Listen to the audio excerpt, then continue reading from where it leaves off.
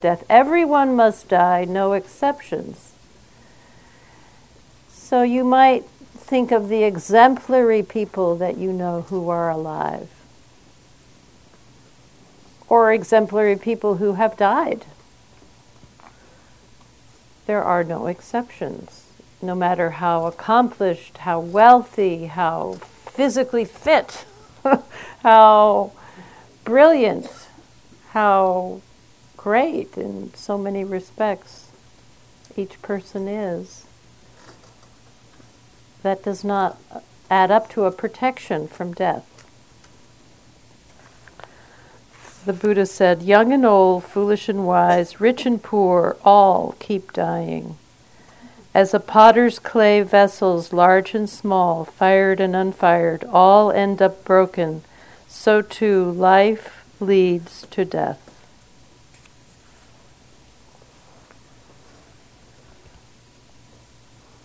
The remainder of our lifespan is decreasing continually.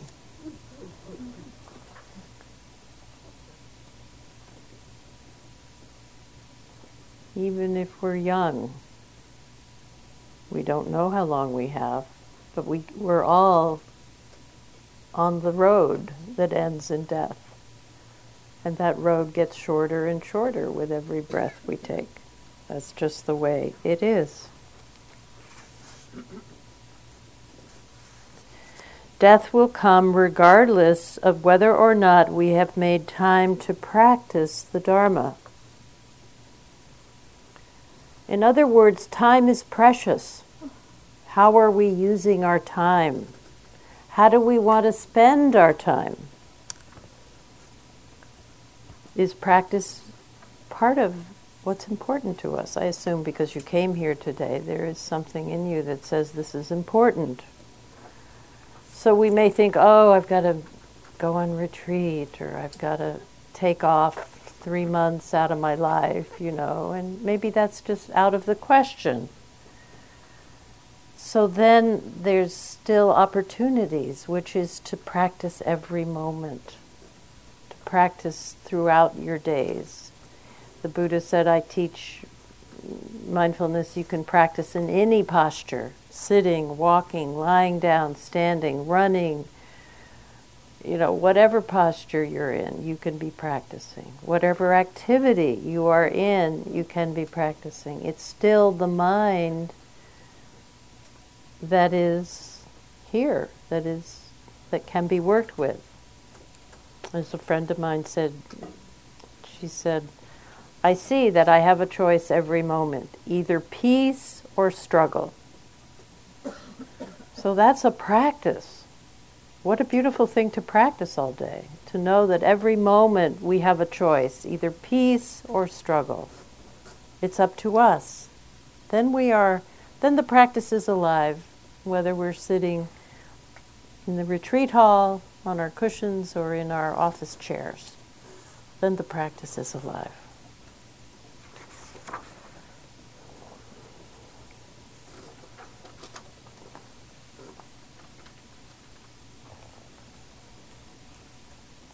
What will we give the days of our lives to? What's important? What matters? What is important to you? Make sure to make time for it.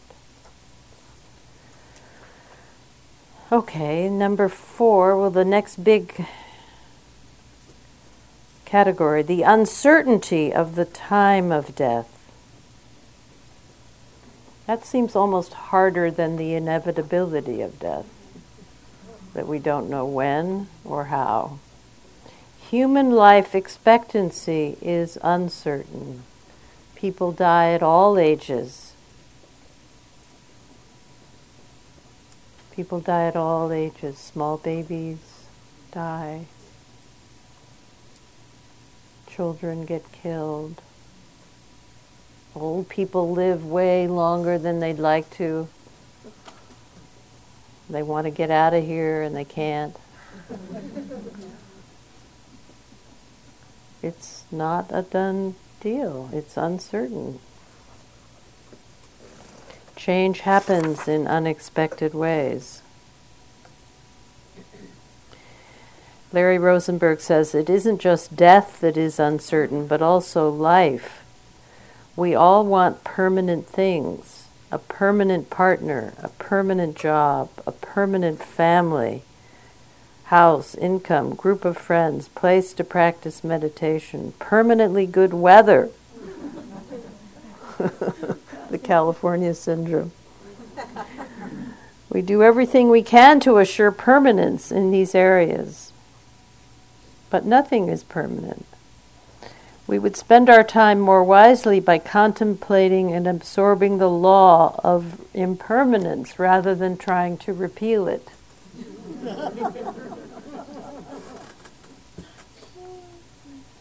It is like the story of a famous sage who was asked where all his wisdom came from. He replied, I live as a man who, when he wakes up in the morning, does not know if he will be alive when the day ends.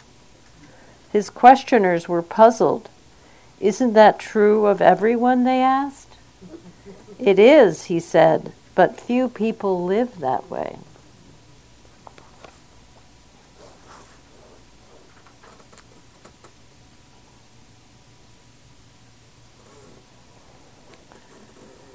The Buddha, his journey began when he went outside his comfortable palace. He left his comfortable life and he saw what are called the heavenly messengers. What were they? An old person, an ill person, and a corpse. And he saw something about life that he had not known before, that this is the way it is for every human. It's this teaching of impermanence, that we might be healthy now, but oh well, it's not going to last forever. We might be beautiful and attractive now, but oh well, it's not going to last forever. Nothing is permanent. So he was shaken to go on his journey by this truth of impermanence, and then at the very end, so he had this journey, and he had his awakening, and he learned a lot, and he taught a lot, and then at the end of his life, when he was dying, and people would ask him, well, what's your advice? Tell us, give us something. And he said, keep your eyes on impermanence. This is the most important thing. This is what will teach you. Impermanence is a teacher. It is our teacher. It keeps us awake to what's here right now. Don't assume this will always be here. This kind of moment. Okay, so number 5, there are many causes of death. And in our world that is so technologically advanced, and we have so many amazing cures for things that, we can treat, but there isn't a cure for everything. It doesn't mean that we can necessarily be disease-free or live forever. But we have that mindset in our country. And we forget how actually the body is still quite fragile.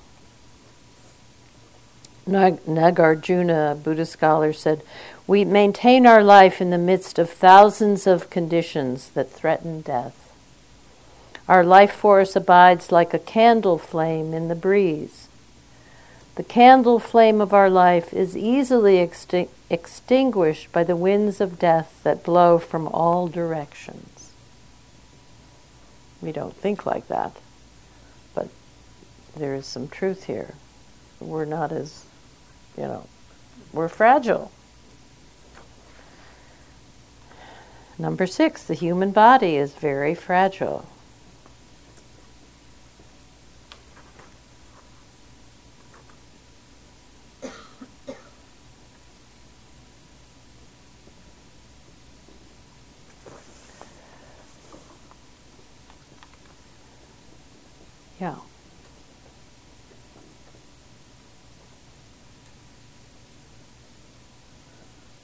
It's a kind of a miracle that we're all here.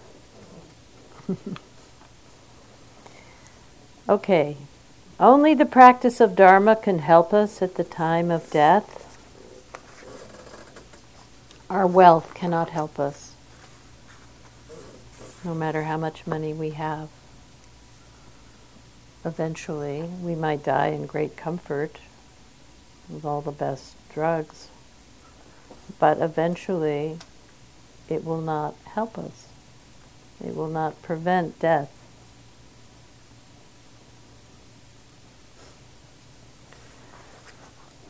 Krishnamurti gave this advice.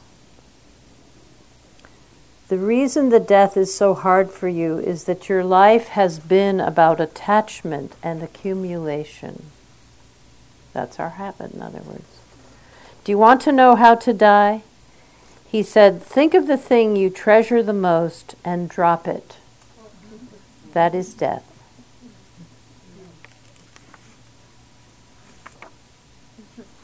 That thing, whatever it is, will not be able to help you.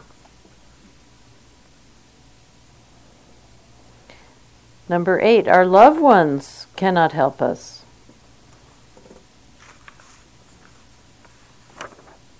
Shantideva said, when I am lying in bed, although surrounded by all my friends and relatives, the feeling of my life being severed will be experienced by me alone. When I am seized by the messengers of the Lord, what benefits will my friends afford? What help can my relatives be? At that time, the sole thing to provide me with a safe direction will be the purity of my mind stream. But have I really committed myself wholeheartedly to such a cultivation? Our mind will be there with us every moment.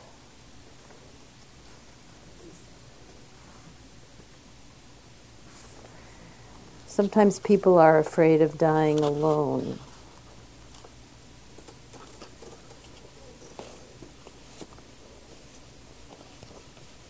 That parting from our loved ones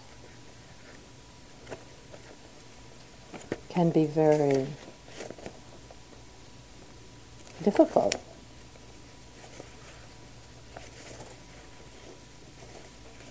No.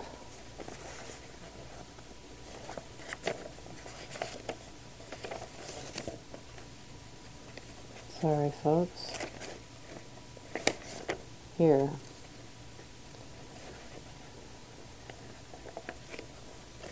I think this is worth remembering. On dying alone. Dying people, this is by Andrew Holacek, who has a beautiful book called Preparing to Die. It's in our bookstore. I highly recommend it. Dying people are sometimes jealous of those still alive. Why do I have to die when everyone else keeps on living? It's so unfair. Why me? At that point, they need to remember that those left behind are not returning to a party that lasts till infinity. Those left behind are returning to a challenging life that is filled with suffering. As you are dying, remember that it's just a matter of time before everyone else joins you, just as you are about to join the billions of others who have already left this life. Those left behind are a minority. No one is going to get out of this alive. Can I ask a question? Yes. From a Buddhist perspective, is there life after death? Does the soul... Many lives. Well, I know you reincarnate, but like, is there something, a belief that we can take with us that would give us comfort other than the fact that everyone dies and that everything is impermanent? Is there, like different religions, like Judaism has their own belief system around it, is there... Buddhism doesn't give much in the way of a metaphysical belief system. It's based on experience, on our own belief in our own knowing of what's true. So I would say that the guidance that you take with you as you're dying is your wisdom and your compassion. Those are what you take with you. But those have to be realized in this life in order to go with you. That's why practice is so important.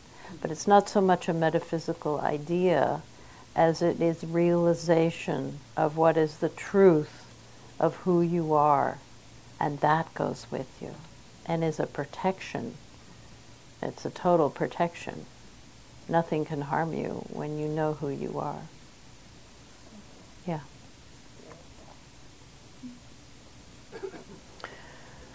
Okay. So, only the practice of Dharma. Our friends cannot help us, our wealth cannot help us.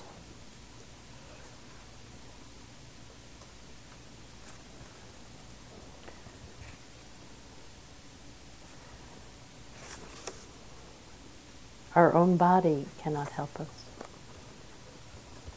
We've counted on this body for so much.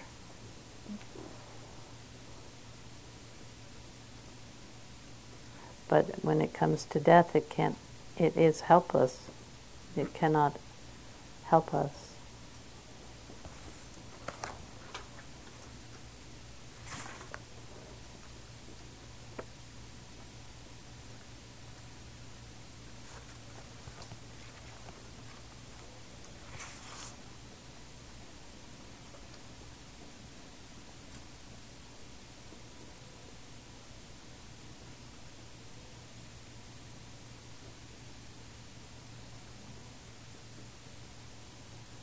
Barry Rosenberg, if we really faced our fear of death, and these contemplations will bring it up again and again, our lives would ultimately be lighter and more joyful.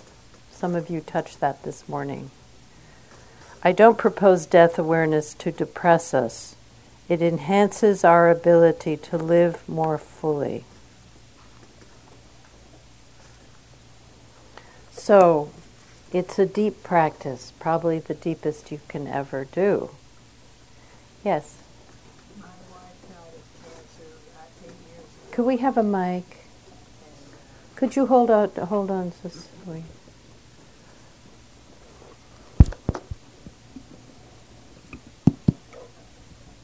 My wife died of cancer 8 years ago, but she had an unusual development of a concept of death, which was that she was oblivious about how the world could go on without me in it.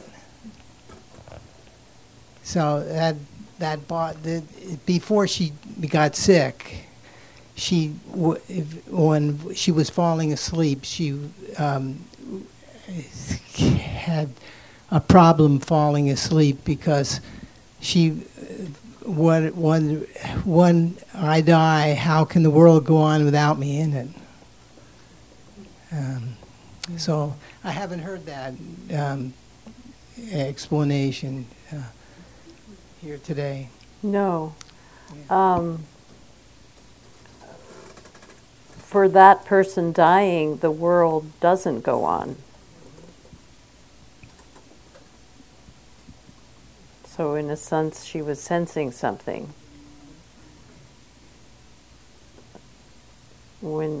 So I don't know what else to say, but the world as we have experienced it, that disappears.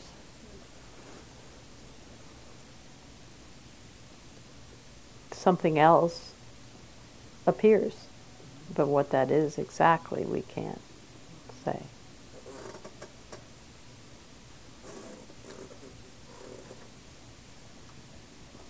Okay, so we're going to, let's see, 2:45. Can I add something? Sure.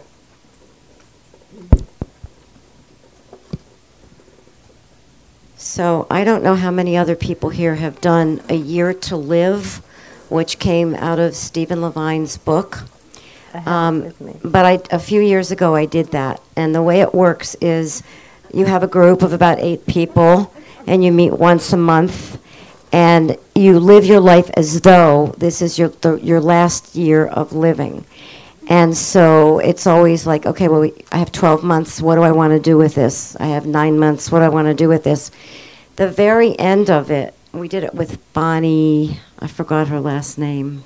Bonnie from Berkeley. It came out of here. And the very last thing that you do, the last time you get together, it's like this is the day that you're dying. And what we did, first we made death masks. But then we went to a beach, and we each sat separately on the beach and imagined that we were no longer alive and that the world was going on without us. And it was an incredible experience, especially because the beach was filled with people and dogs, and each of us had the same experience. Nobody knew we were there. Nobody looked at us. Nobody came over to us. Not a single dog came and sniffed us. And it was a very, very powerful experience of not being here any longer and watching the world go on. Mm-hmm. Mm-hmm. So this is a simulation. It wasn't the reality. So you were learning something about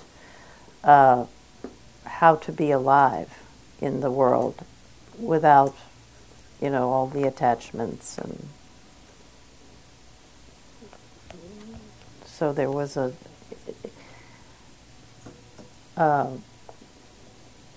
it's a little different from what we were talking about before, about the sense of the world disappearing when you die. It hadn't really disappeared. But you had, yeah. Yeah. So this is a powerful little book, and just to let you know, in February of 2016, we're starting a group here at Spirit Rock that will be a Year to Live group that will meet once a month. So watch for it in the new year's calendar.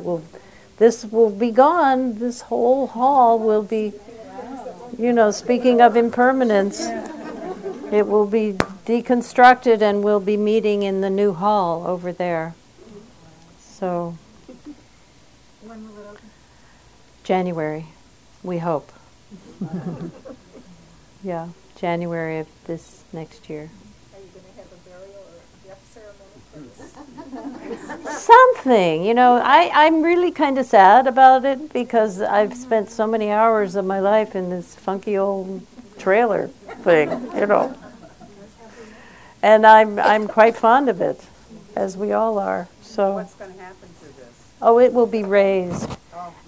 All the trailers in this area will be gone, and this will become a woodland area.